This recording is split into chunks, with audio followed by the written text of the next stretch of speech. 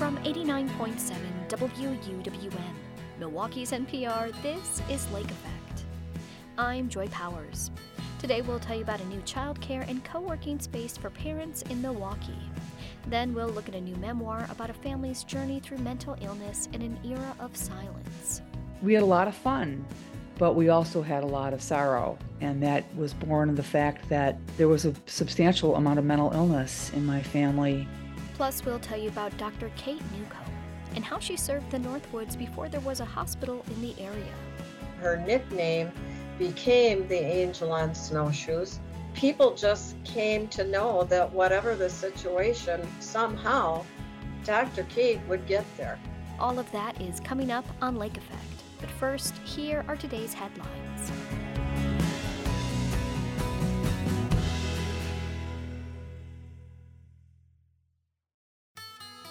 This is Lake Effect from 89.7 WUWM, Milwaukee's NPR. I'm Joy Powers, and thank you so much for joining us. Typically, parents of young children might drop them off at daycare before heading to work in an office. But with the increase in remote work, childcare looks different for some. A new business in Milwaukee's Brewers Hill neighborhood combines co-working space for remote workers with on-site daycare for their young children. It's the second branch of the Chicago-based Le Village, which has been open since 2021. WUWM education reporter Emily Files speaks with Kelly Overton, Le Village Brewers Hill owner, about this innovative childcare model. Tell me about the story of this place and how it came to be. Yes, so we had just had our son in 2021, and most places with childcare in Chicago were either closed or full. And so we were really scrambling to figure out what we were going to do to be able to both work remotely and find care for our son. And we're kind of getting down to the wire. We weren't hearing back from the daycares that we were on the list for. And we just happened to be driving down the street, saw the sign for Le Village in Chicago, emailed, had a tour the next day, and the next week we were signed up and in that space. And it was absolutely incredible. It was the support system that I didn't think I even knew that I needed at the time. And being a new parent can feel incredibly isolating, and especially being a new mom. And so, I was struggling with postpartum depression. I was struggling with imposter syndrome. I didn't know how I was going to go back to work and do both things. And I couldn't believe that a place like Le Village existed that gave me the opportunity to do both. And there were people around me that were also doing the same thing and lifting each other up. And it was just wonderful. So we moved to Milwaukee not too long after that to be closer to my husband's family. And I love being in Milwaukee, and I love this city. And we got married here. We knew we wanted to be here for a long time. And the pandemic kind of gave us the push that we needed to come up here. But I didn't really know how I was going to live without Le Village. So we decided to work with Danny, the founder in Chicago, to open one here. And now I'm hoping to bring that same experience to parents in the Milwaukee area, where they can have the career that they want and be the parents that they want, all within the same space. Tell me about how the model works here. Yeah, so we're a membership model, and the way that it works is we have a general co-working side of the package of the membership. It's $200 a month for open space. We call it hot seat working, where you just come, you can set up wherever you'd like. You have cold brew, tea, water, Wi-Fi, printer, pretty much anything that you need to do your job. If you need more space, like an office or a private desk, or you want to have a monitor that you come to every day, we have the option for private desks and offices that you could add on to that package. And then the co-working package that you choose is paired with what we call village care, so our child care options. And that ranges anywhere from $500 to $1,800 for ages 3 months to 4 years. And we have a lot of flexibility. You can choose to be here part day, full day, 3 days a week, 5 days a week. It just really gives parents a lot of flexibility and allows them to sort of create their own package. I like to say choose their own adventure of how they want to, work and pair that with childcare. The parents who want to receive childcare here, do they also have to be here during the time their child is here? Yes, we ask that parents stay on site while their child is here, and then we also do a 1-hour lunch break in the middle of the day. So parents spend 1 hour with their child in the middle of the day, and they feed them lunch, they go for a walk, they play in our space. Really, the time is theirs to do what they want with. And that also gives our teachers a full hour break in the middle of the day and come back refreshed to spend an afternoon with the kids. So how's it going so far?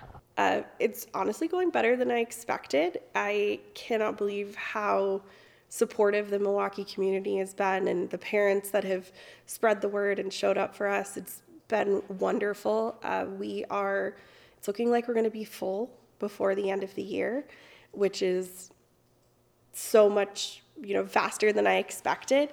And we even have people that are enrolling for January because they're trying to get ahead of it and make sure they get in the door. So we're really excited, and we were thinking maybe we'd open a second location, and it's looking like maybe we're going to have to. I mean, you always hear about how there's not enough childcare spots pretty much anywhere, including in Milwaukee. Yeah, and we have spots right now, which is great. So if people are looking, we have spots. We also have a lot of flexibility. We have morning and afternoon slots. We can do half days or full days. We can do 3 days a week, 5 days a week. We have a lot of flexibility when it comes to, what the parent needs to be able to spend time with their child, but also be able to get work done. That's really what we're about, is having the flexibility for working parents, but even more specifically working moms, to give them the opportunity to be professionals, advance their careers, and also spend time with their children and raise them the way that they want to. Why is that important to you to specifically be catering to working moms? Because I am one. I have worked full-time for over 13 years professionally, and I love what I do. I love working. I loved starting this business. I love working as a creative director, but I love my son, and I want to be around him. And I also sometimes don't want to be around him, and I don't want to feel guilty about that. And so Live Village gives me the opportunity he's 20 feet away from us and receiving excellent care, and I can go see him if I want to, and I can stay here and focus and work if I want to. And the pandemic has caused so many people to start working remotely as well, but this model was dreamed up before that major shift in how people work happened. But now that's still going on. And right. Yeah, this was actually a pre-pandemic business model. The fact that there's so many more parents working from home now, just gives us the opportunity to help more parents. And we're also seeing, a little bit of a shift. I know some companies are asking employees to come back hybrid and, come back to the office a little bit more. And we are working with parents essentially with whatever they need to have that flexibility, that if they do need to go in the office a couple days, that's okay. You can do a part-time package with us and be here those other days and still have that more office environment, that camaraderie. So speaking of employees, how difficult was it for you to find employees? The childcare industry in Wisconsin has been struggling so much with being able to find employees for the amount of pay that they're offering, and it's just this model that, right now there's a debate going on in the state capitol about whether the state should be continuing to support childcare in the way it has during the pandemic. So how has that been for you? Admittedly, we haven't really had issues finding good teachers. We do because we operate a little bit different than a traditional daycare, actually quite a bit different than a traditional daycare, it gives us the opportunity to provide our teachers with things that maybe traditional daycares don't. That even just that 1 hour break in the middle of the day is something that's really challenging in the childcare industry, to really like give that solid chunk of time. We also pay above average. Being able to provide two services in one gives us the opportunity to pay our teachers better. We also are so passionate at Live Village about community. We're community co-working and childcare is sort of our mantra. And our teachers are part of that community. So we're committed to keeping teachers here as long as possible. Teacher retention is incredibly important to us. And so we're new, we just started, but so far we've had little to no issues with hiring teachers. And I think a lot of that the credit goes to just the business model as a whole, treating the teachers as part of the community, as like equals in the space, and giving them a rate that is higher than industry average. Really just giving the teachers the respect and care that they deserve. This model of daycare combined with remote work, co-working space, how common is that across the country right now, and how common is it in Wisconsin? So across the country, there are a few other spaces. They're mostly on the coasts. But in Wisconsin, we are the first model of this type. And so, of course, the first in Milwaukee as well. And Chicago, the location in Chicago, is the only one in Chicago as well. So we're really spending a lot of time and effort on bringing this to Midwest parents first. And my priority is Milwaukee and Wisconsin as a whole. Kelly Overton is the owner of Le Village Brewers Hill, a combined co-working space and daycare that opened in August. She spoke with WUWM's education reporter Emily Files.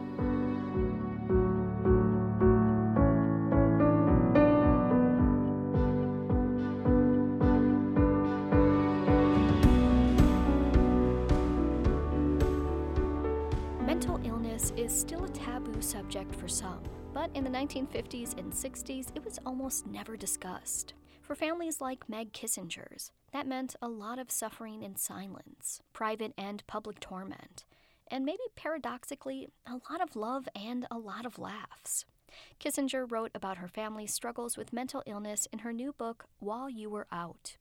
The former Journal-Sentinel reporter will be at the Milwaukee Public Library Centennial Hall on September 5th to talk about her new book. She joins me now to talk about it, and a note to listeners, this conversation contains mentions of suicide. Meg, thank you so much for being here on Lake Effect. It's my pleasure, Joy. Thank you for having me. I'm going to start here just because this is really the crux of the book. It's even where you start your book.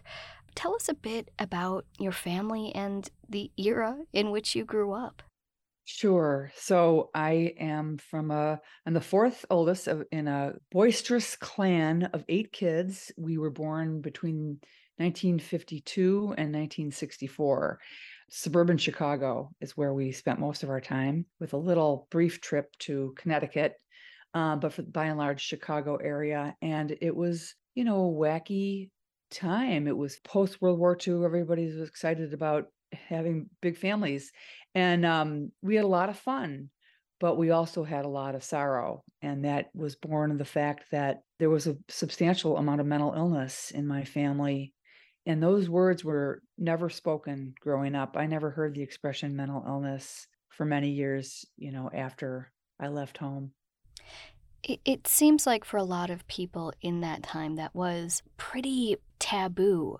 Your work reminds me actually a lot of my father's work. He similarly was a writer who talked about his family and growing up Catholic in Chicago, the way our relationships make us the people who we become. But the one thing that really sets your work apart is how you talk so frankly about mental illness. I don't think my dad could ever go there for himself. I think it's really hard, even now with less stigma, for people to go into that space. What was it like really diving into that? Yeah, it was intense. It was intense, but it was very important to me. So, Joy, I have been really fortunate to have had a great career. A lot of that, the bulk of it, was at the Milwaukee Journal-Sentinel as a reporter. And I was lucky to have fantastic editors there that cared a lot about people who are less fortunate. So I was drawn, not surprisingly, I was drawn to stories about people who suffer from mental illness. And I learned over the years, to tell an effective story, to get people to care, you really have to tell the truth. And so when I set out to write the story about my family, I made a deal with myself that it was going to be unflinching. I was going to tell it the way it really is.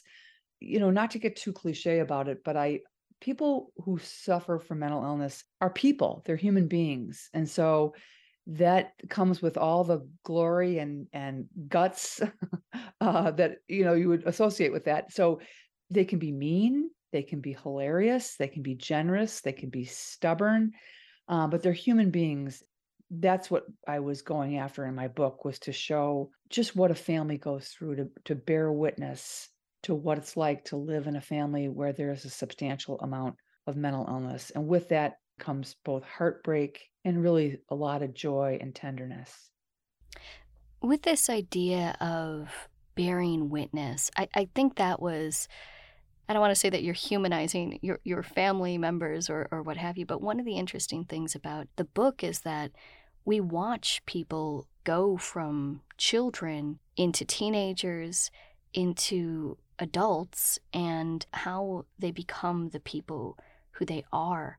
For me, thinking about writing this feels painful. I don't know why that's my instinct, but what was it like digging into these parts of your family, these people who, of course, you love and you've known their entire lives?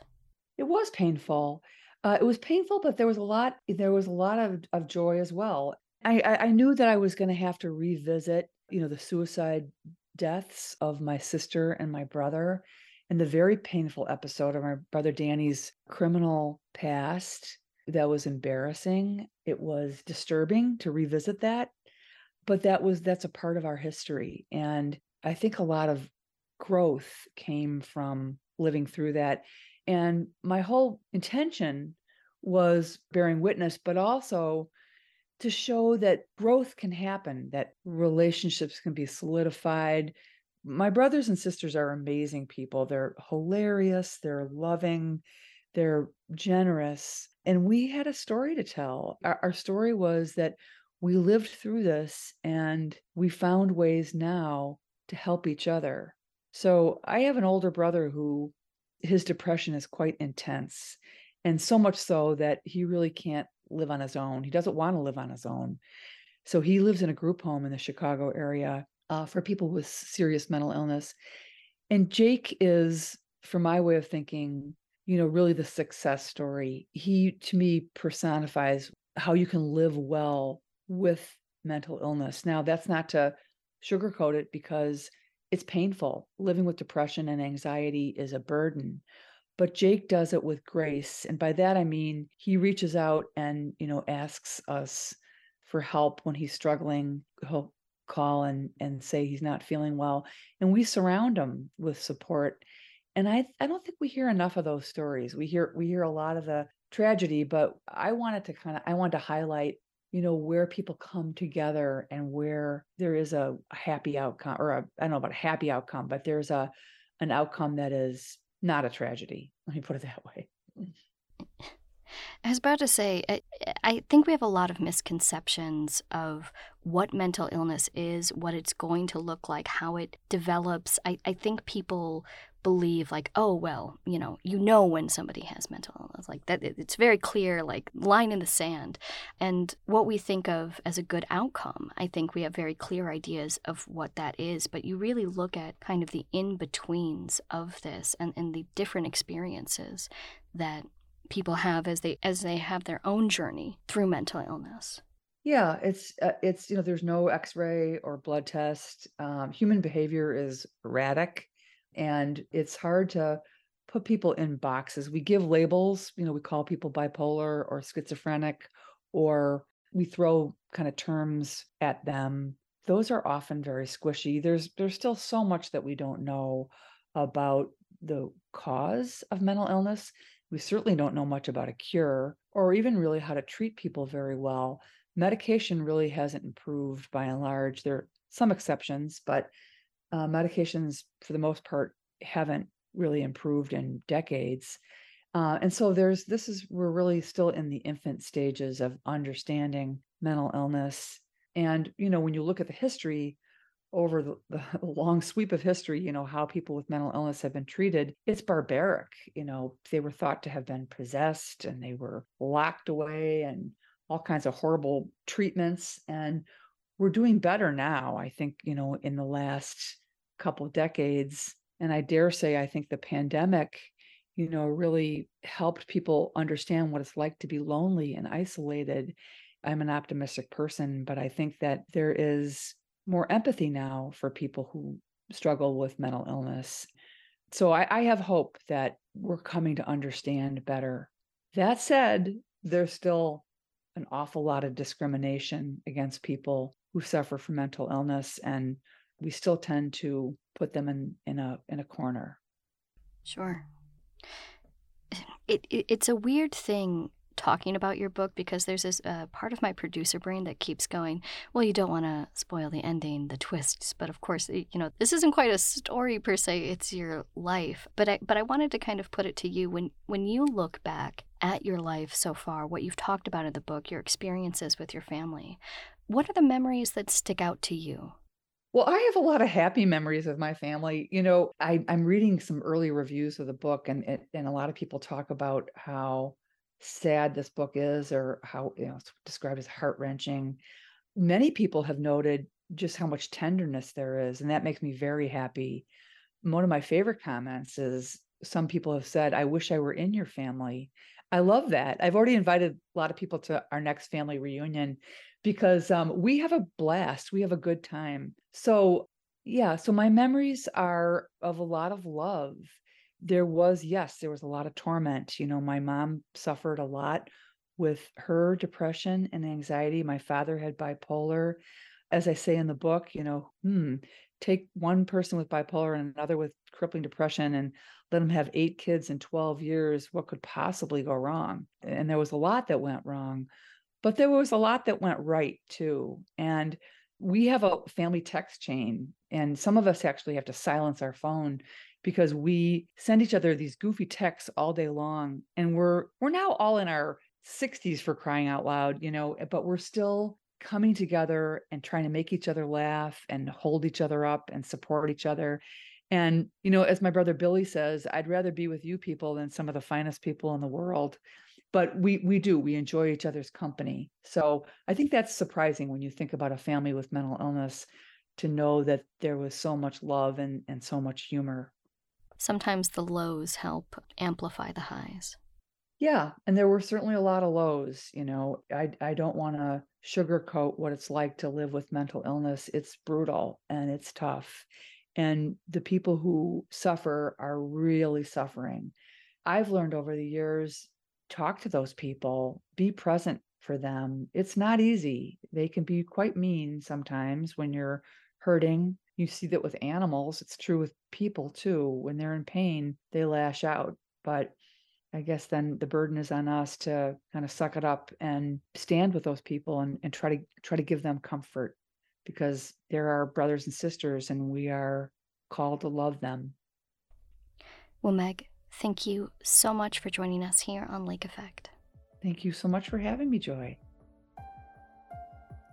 Meg Kissinger is a former reporter for the Milwaukee Journal-Sentinel and the author of While You Were Out, an intimate family portrait of mental illness in an era of silence. Kissinger will be at the Milwaukee Public Library's Centennial Hall on September 5th to talk about her book with Boswell Book Company. And did you know you can listen to Lake Effect as a podcast? Search for Lake Effect wherever you get your podcasts to download and listen on demand. You can also follow WUWM on Instagram, where you'll find videos and pictures from news stories and Lake Effect interviews. In about 15 minutes, we'll help you soak up what's left of summer with some outdoor dining suggestions. But first, we'll tell you about a Wisconsin doctor known as the Angel on Snowshoes. What was unique about her is that she would make those house calls by way of snowshoes if she could not drive by way of paddling a canoe, riding with the snowplow driver, and in some instances, walking. That's coming up next on Lake Effect on 89.7 WUWM, Milwaukee's NPR.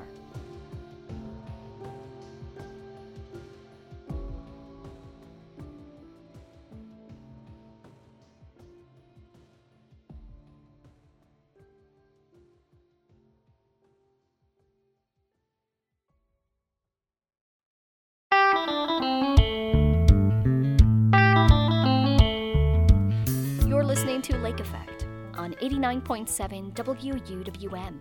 I'm Joy Powers. There's a small museum in Woodruff, Wisconsin that houses the story of a doctor known as the Angel on Snowshoes. In the 1930s and 40s, Dr. Kate Newcomb tended to patients in many communities in the North Woods before there was a hospital in the area. She would travel to her patients by any means necessary, including by canoe, skis, and snowshoes. She also advocated for a hospital to be built in the area, which led to a collections campaign of pennies to try and fund the hospital. Lori Berryman is the president of the board at the Dr. Kate Museum, and Marcia Dowd is a curator. They join Lake Effect's Sam Woods to share Dr. Kate's story. Lori, Marcia, first off, can you tell me who is Dr. Kate and what does she mean to the area?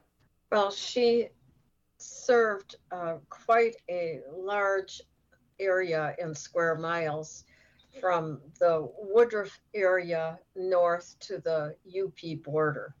All of these communities, Boulder Junction, Mantuash Waters, Presque Isle, Winchester, Lake Tomahawk, all of these communities, Lac du Flambeau, the reservation at Lac du Flambeau, all of these communities housed her patients. She delivered over 3,000 babies in this area. And for most of that time of her practice, there was no hospital here. She had to travel either to Rhinelander, Tomahawk, or Ironwood, Michigan for hospital services. So she started practicing in 1931. We did not have a hospital here until 1954. So all of those visits primarily were home visits. And what was unique about her is that she would make those house calls by way of snowshoes if she could not drive, by way of paddling a canoe, riding with the snowplow driver, and in some instances, walking. So she serviced people all over the North Woods, and her nickname became the Angel on Snowshoes. People just came to know that whatever the situation, somehow Dr. Kate would get there. As you all mentioned, nothing could stop this woman. I also read a story about her rigging skis to her car in order to get through the snow, to make house calls. Really, nothing stopped her, and she ended up delivering over 3,000 babies and serving a community of about 7,000 people, just again by foot or by canoe or just any method available. She grew up in a totally different environment than the North Woods. Her father was the president of the Gillette Razor Company, and so he would not allow her to become a doctor. She really wanted to be a doctor from the time she was a young child, but he thought that was not ladylike. So instead, he said she could be a school teacher. So she taught 6th grade in Buffalo School number 54 for a number of years, and then he needed her to come home and serve as his social hostess. And during one of the fancy dinner parties, she was serving a platter of squab, and she dropped the platter, and the squab fell into an ambassador's lap. And the next morning, her father invited her into his study and said she could go to medical school. So at the age of 31, she graduated cum laude from the University of Buffalo, and that's when she took partnership in a practice in Detroit, Michigan, and then moved to the Northwoods in 1922 after the stillborn delivery of her first child, which really was the reason she just was so depressed and disheartened. She didn't want to practice medicine anymore. And thus, when the Minocqua doctor Torpy called her out to need help, is how she got back to her practice. In addition to Dr. Kate's direct service of acting as a physician for over 7,000 patients in the area, delivering babies, just doing it all, right? She was also involved in advocacy work around public health. Can you talk about the impact that has had to this day? Dr. Kate found out that a lot of the issues of many of her patients of being sick was due to poor water or water contamination.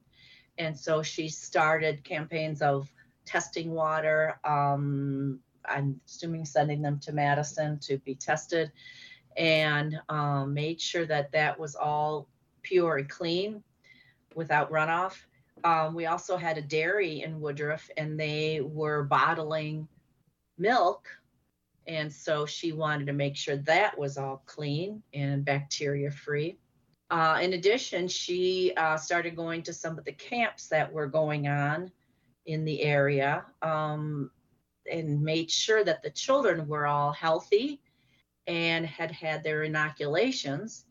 And then if not, she would give them to them right there. She would come in and have the nurse day or the doctor day, and she made sure all the kids were healthy and had been immunized against the diseases that they needed to be immunized against. You know, in those days, polio was a common disease. In fact, Dr. Kate's son had polio and was spent time in an iron lung. The other thing she started here in the area, she taught the first natural childbirth classes. So she was a visionary, well ahead of her time. Yeah. And so flash forward now a little bit to 1953. And a group of high school geometry students are looking to find a way to explore the concept of 1 million. Like just how big is 1 million? And what they end up doing is launching a campaign to collect 1 million pennies to fund the construction or the ongoing construction of a hospital that Dr. Kate had started raising money for and constructing in Woodruff. And this campaign exploded real quickly. They met their goal of 1 million pennies in less than a year and ended up collecting even more once this story came out. But Marcia, can you tell the story about just how we went from, a high school geometry class looking to study the concept of 1 million to a brick and mortar hospital in the area Dr. Kate was working? So in 104 school days, 17 students at the Arborvita Woodruff High School collected pennies from then all 48 states and all continents except Antarctica. And people around the world read newspaper articles about these students in this small town trying to complete the building of a hospital in the form of collecting pennies. And it became quite a story around the country, literally around the world. We have newspaper articles from South Africa and different countries where this was covered. So to celebrate their collection of the 1 million+ pennies, Memorial Day weekend, 1953, there was a 1 million penny parade in the town of Woodruff. 10,000 people came here to see the pennies, which were displayed in the Arborvita Woodruff School gym. And the people who came to the parade then threw in $10,000 more pennies into the pile in the school gym. Thus, the people from the popular This Is Your Life television show contacted Mr. Otto Burek to get Dr. Kate on their television show. And he knew that she would never agree to do that. She did not seek out any of this publicity. So with the cooperation of the Los Angeles Medical Society and the Wisconsin Medical Society, they issued her an invitation to go to Los Angeles to speak at a medical convention. It was all a ruse. She had no idea why Ralph Edwards was picking her out of an audience, bringing her upstage for her to identify these various guests, which included her sister, her son, different people she had helped throughout her time in the Northwoods. And the end result of that show was he asked for anybody to send some pennies to Dr. Kate Woodruff, Wisconsin, to help finish the project. Well, they did send tons of mail here to the conclusion of $105,000. After she was on This Is Your Life, those 17 students were recognized in a Look magazine article, which we have on display, and a congressional record where they were honored in May 1953. Dr. Kate was written up in Reader's Digest, U.S. News, Woman's Day, and several publications, banking magazines around the U.S. So it's quite a story. And just yesterday at our museum, we had visitors from Italy and Belgium. So this is a story that lives on, and we're very proud to keep telling the story. And so today, 70 years on from the original Million Penny Parade, you all celebrated the 70th anniversary of the parade with the intention of raising money for the Dr. Kate Museum.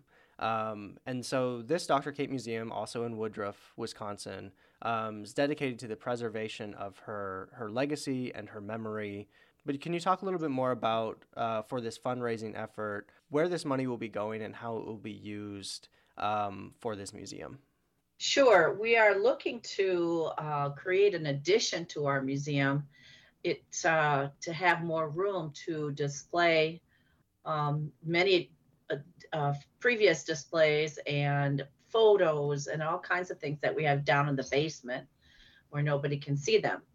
So we need more room. We have not a bit of room left in this museum.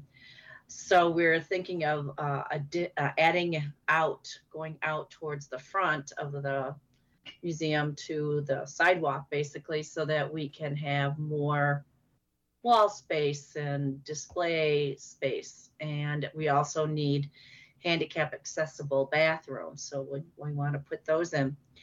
So we've raised $33,000 so far in our building fund. And many of those were pennies, by the way. Yeah. We got a lot of pennies. Yes. Yeah. Preserving legacy in all the ways. But we need more. I mean, you can't build a lot these days, especially on $33,000. So we're looking for additional fundraising activities. We hope to have something in October. And we're also looking for any donors that are interested in helping us out. And thanks a million.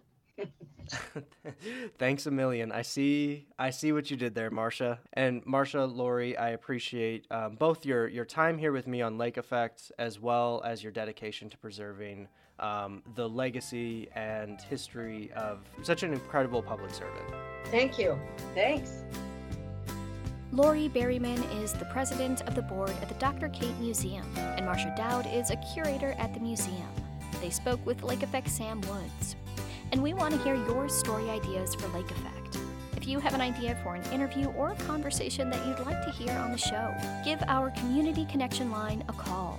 The number is 414-251-8970. You can also submit your ideas at wuwm.com/lakeeffect. Coming up, we'll look at some of the best outdoor dining options Milwaukee has to offer. That's next on Lake Effect, on 89.7 WUWM, Milwaukee's NPR.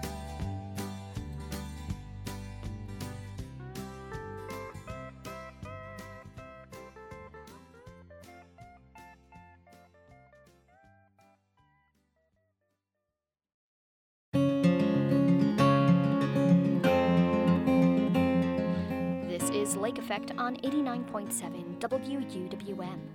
I'm Joy Powers. Now is the time to take advantage of outdoor dining before the summer season comes to a close. It seems like nearly every restaurant tries to move their business outside during the summer. But what makes for a great outdoor dining experience? Ann Christensen is the dining editor for Milwaukee Magazine, and she explores that with me now. Ann, thank you so much for being here on Lake Effect. Thank you for having me. So there are a lot of ways to enjoy summer dining in the city of Milwaukee. One of the big things that I think all of us are excited for when it comes to the summer is patios. Yeah, absolutely. Working on our summer guide, there are things that we know we need to cover, and patios is like the number one thing, because I pretty much say this every year. I don't want to sit inside a restaurant for 3 months. I want to be outside all the time. So this year, what we ended up doing was doing kind of a curated list of patio picks by editor on staff. So a number of my coworkers and I, we thought about what is our very favorite patio and why. And so we approached it that way. And then also offered up some new patios, or might be new to people. Maybe it's only a year or two old. So that was another component of our patio feature this year. What do you look for in a good patio?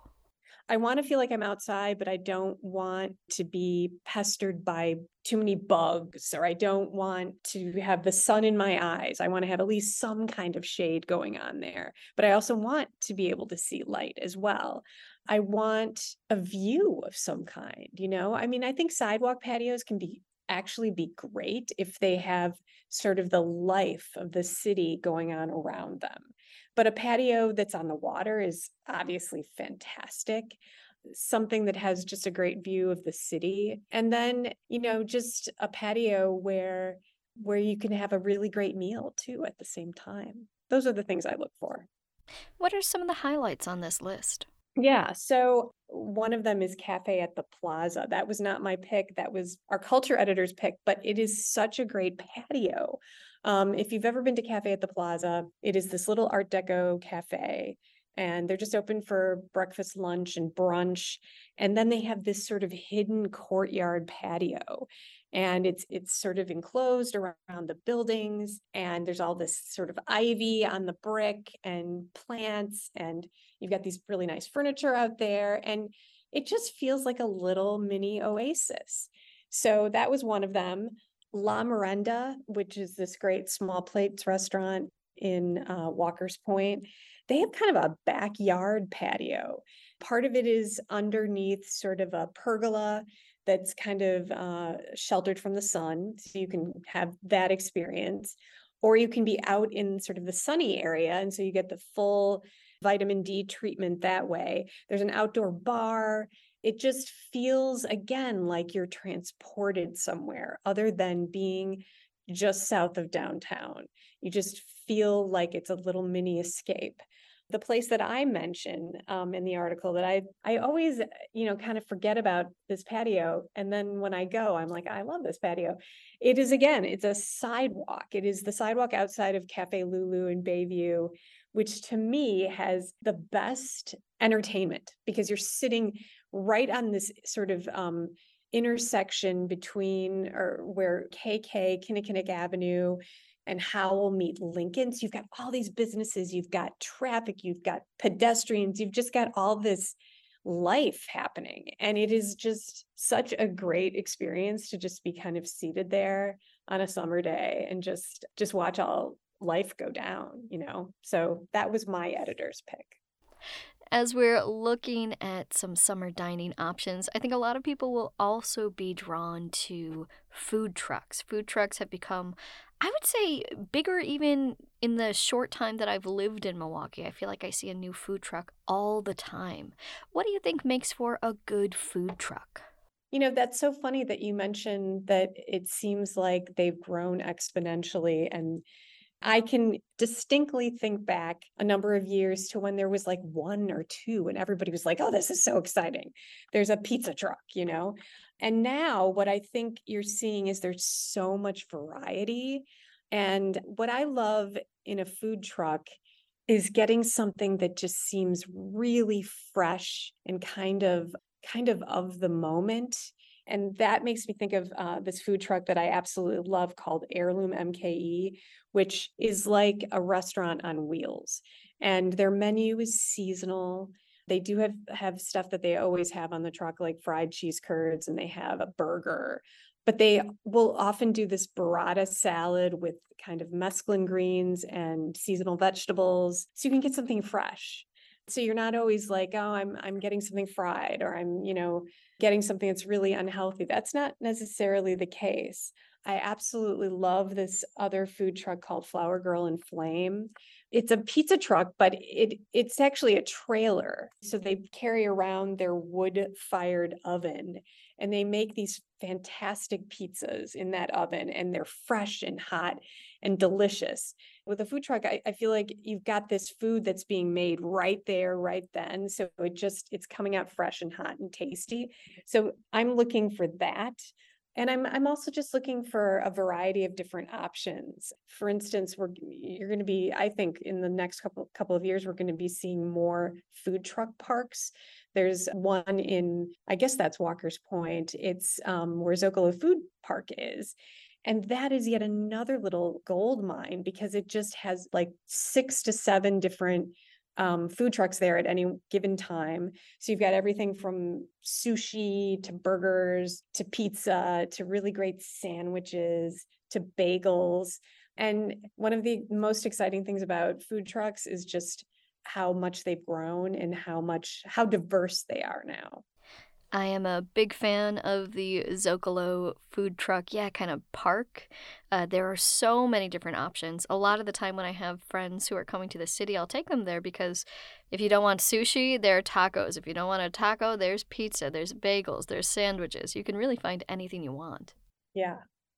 Now, one of the other things that really defines food in summer for Milwaukee are the many farmers markets that we have in the area. So many of us will head out there, grab some food for later, and you can also pick up some food for that moment. They often have options to eat at the farmers market, and you highlighted actually a very specific farmers market.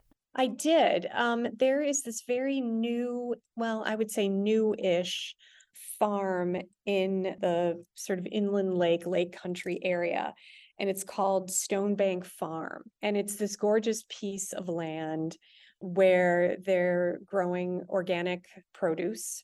So they have herbs and organic vegetables. And then on the land, there's this kind of beautiful restored old church. And inside of that church is this charming little market where you can buy, some of the things that they've picked that very same day, the fresh greens, carrots, beets, things like that.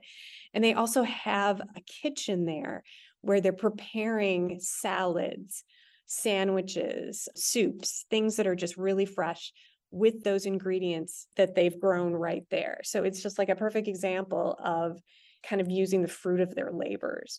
And I was really impressed when I went out there, and I thought, we need more of this kind of thing. We need more of these fresh food sources, these kitchens that are kind of popping up and, using ingredients that maybe are left over from farmers market that they can use odds and ends in great dishes to offer to the public. I feel like that is a model that should move to food deserts. There should be more of this, right in the city of Milwaukee. The nice thing about their market is that it is open more than one day a week, which the typical farmer's market is maybe 1, 2, or 3 days. They have actually longer hours. You can go and get a smoothie, you can get a salad, and you can pick up some fresh produce to take home and prepare some great dish on your own. So So I just thought this was just a great place for people that are home cooks, people that just want to eat healthier and support sustainable growing practices. For sure. Well, Anne, thank you so much for joining us here on Lake Effect. Thank you. Anne Christensen is the dining editor for Milwaukee Magazine. We spoke earlier this summer. And that wraps up today's show. Thank you so much for being here with us. I'm Joy Powers. If you missed any of today's conversations, or if you'd like to take Lake Effect on the go, download our podcast. Search for Lake Effect wherever you get your podcasts to listen to all of our shows on demand. Tomorrow on Lake Effect, we'll learn about a program that's training healthcare providers in racial equity and health literacy. Plus, we'll learn about Milwaukee's art scene from the former curator of St. Kate Arts Hotel, who is featured in Visit Milwaukee's Good Things Brewing series. That's all tomorrow at noon, right here on Lake Effect, on listener-supported 89.7 WUWM, Milwaukee's NPR.